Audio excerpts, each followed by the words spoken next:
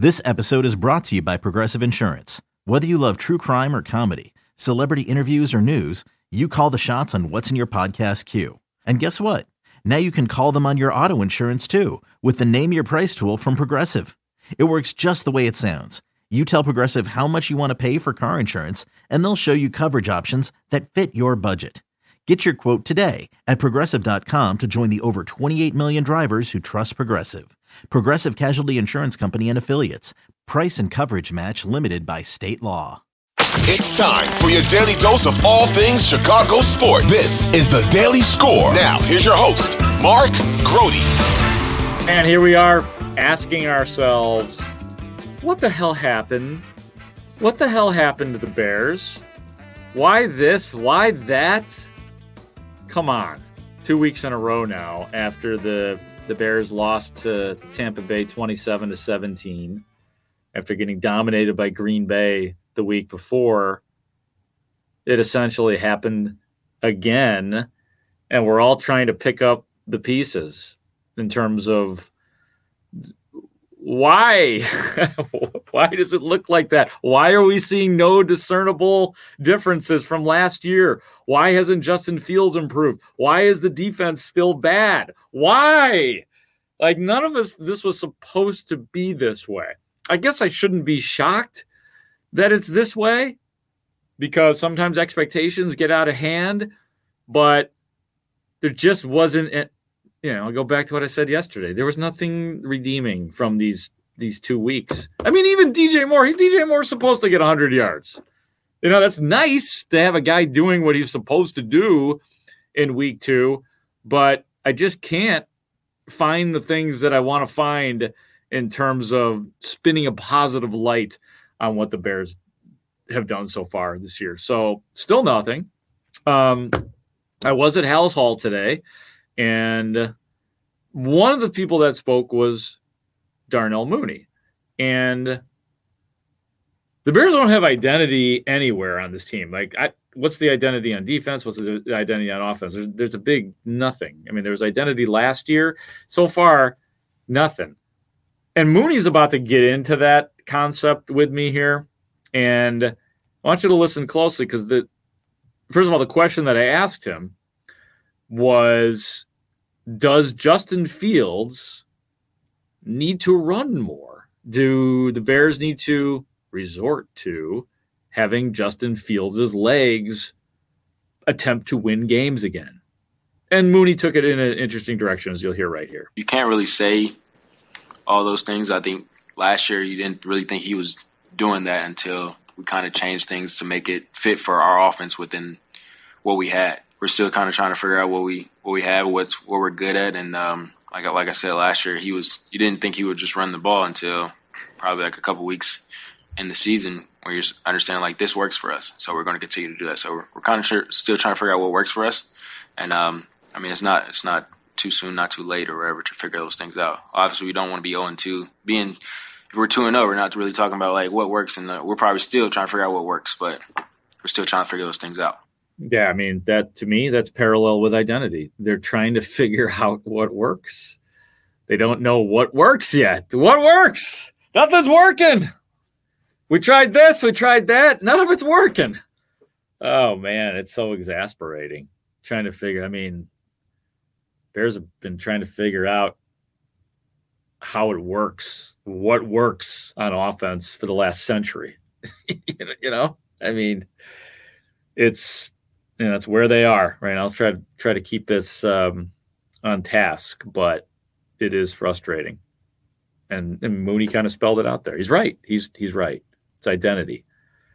Matt Eberflus, the Bears head coach, was asked what he thought of Justin Fields' performance after reviewing the tape at Halas Hall today.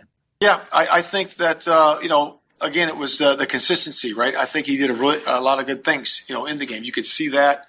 You could see his operations better with the offense. You can feel that. But again, we're just searching for consistency, to be able to, create those explosive plays, get the ball to number 2, get the ball to 10. We thought 10 played better, blocked the perimeter better, did a nice job with those things. and made a nice touchdown catch, there. So we were excited about that. But yeah, just about consistency, about doing it right. The consistency, like as you kind of indicated, really good with DJ Moore early in the game on that first drive, and then we don't really see much from DJ Moore until way later in the game on the touchdown drive to Claypool. So where does it go? What happens? Yeah, I would just say that you got to look at the plays. You have to look at the plays, but for sure, I know it's just about him getting the ball to the skill. Him getting the ball to the skill. Sometimes it might be the offensive line, sometimes it might be the receivers, it might be one or two things here and there, but we just got to get that consistency going. Yeah, that's the big word. Sometimes I try to figure out what does consistency really mean? It means more big plays, Justin Fields. That's what we need. Yeah, that was great. The first drive, 33 yards to DJ Moore, 31 yards to DJ Moore on that 3rd and 5, which was very impressive. Thumbs up on that drive. But the maddening part about it is that the second drive was a mess. Whatever that play was to Velus Jones Jr., Justin Fields gets sacked, and then another one he ran for no gain. That's after you dominate that first drive. And then we don't see anything like it again until late in the game on the Chase Claypool touchdown drive, which was nice. That was a nice pass. At that moment, I'm like, okay, yeah, this is actually one of the things that we were seeing in training camp, and that was early on, at least, before Claypool was injured, saw a pretty decent connection between Justin Fields and Chase Claypool, and it seemed like they were really trying to make sure that was going to work so we could see things like that. But clearly a case of too little, too late. One more from Matt Eberflus, and this one's a short one. And I guess it was important the way Matt Eberflus answered the question of how is morale in that locker room? Does it suck right now? No, there's nothing there. Nothing there. We are steadfast. We are straightforward, and we are all in this together. So as coaches, players, and we are looking at a great Wednesday practice and then looking into Kansas City. That's what we're looking at. Right. That Matt Eberflus is saying, you're not going to get me to say I've lost my team. My team's morale is high because he knows. Any coach knows that is something that a coach can control and is 100% responsible for, the morale of the team. Keep your heads up, keep your chins up. It's a heavy duty indictment on Matt Eberflus if he's to answer that question any other way. If he's like, oh yeah, heads are hanging low, probably feels like we've lost the team. That's a good way to lose your job if you're Matt Eberflus. So if he answered it the way he had to answer the game, and he was quick with the no, I haven't lost this team, and no, the morale isn't low. So I guess check that box for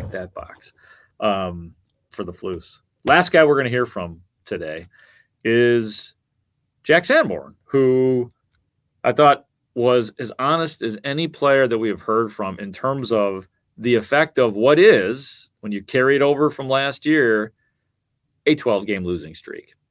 I think for me, it definitely does, just because everyone's here to win, and everybody here wants to win. And so, yeah, it definitely is tough. And, just being here last year, too, being a part of that, I think everyone kind of understands, everyone feels it, and I think nobody is more kind of disappointed in it than, the guys that are going out there every Sunday and kind of putting their bodies on the line for it. And, I think everyone wants to win. The city deserves a winning team, and but we come in every day, and that's our goal.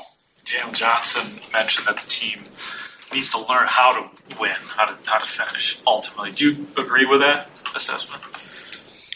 I don't know exactly what he's talking about, learning how to, but I think just in those critical moments in either end of game, on defense or like 2-minute drives, stuff like that. Just kind of playing better kind of situational football, and because NFL, most games each week come down to one score or a few plays here and there, and I think just in those critical moments, just being better.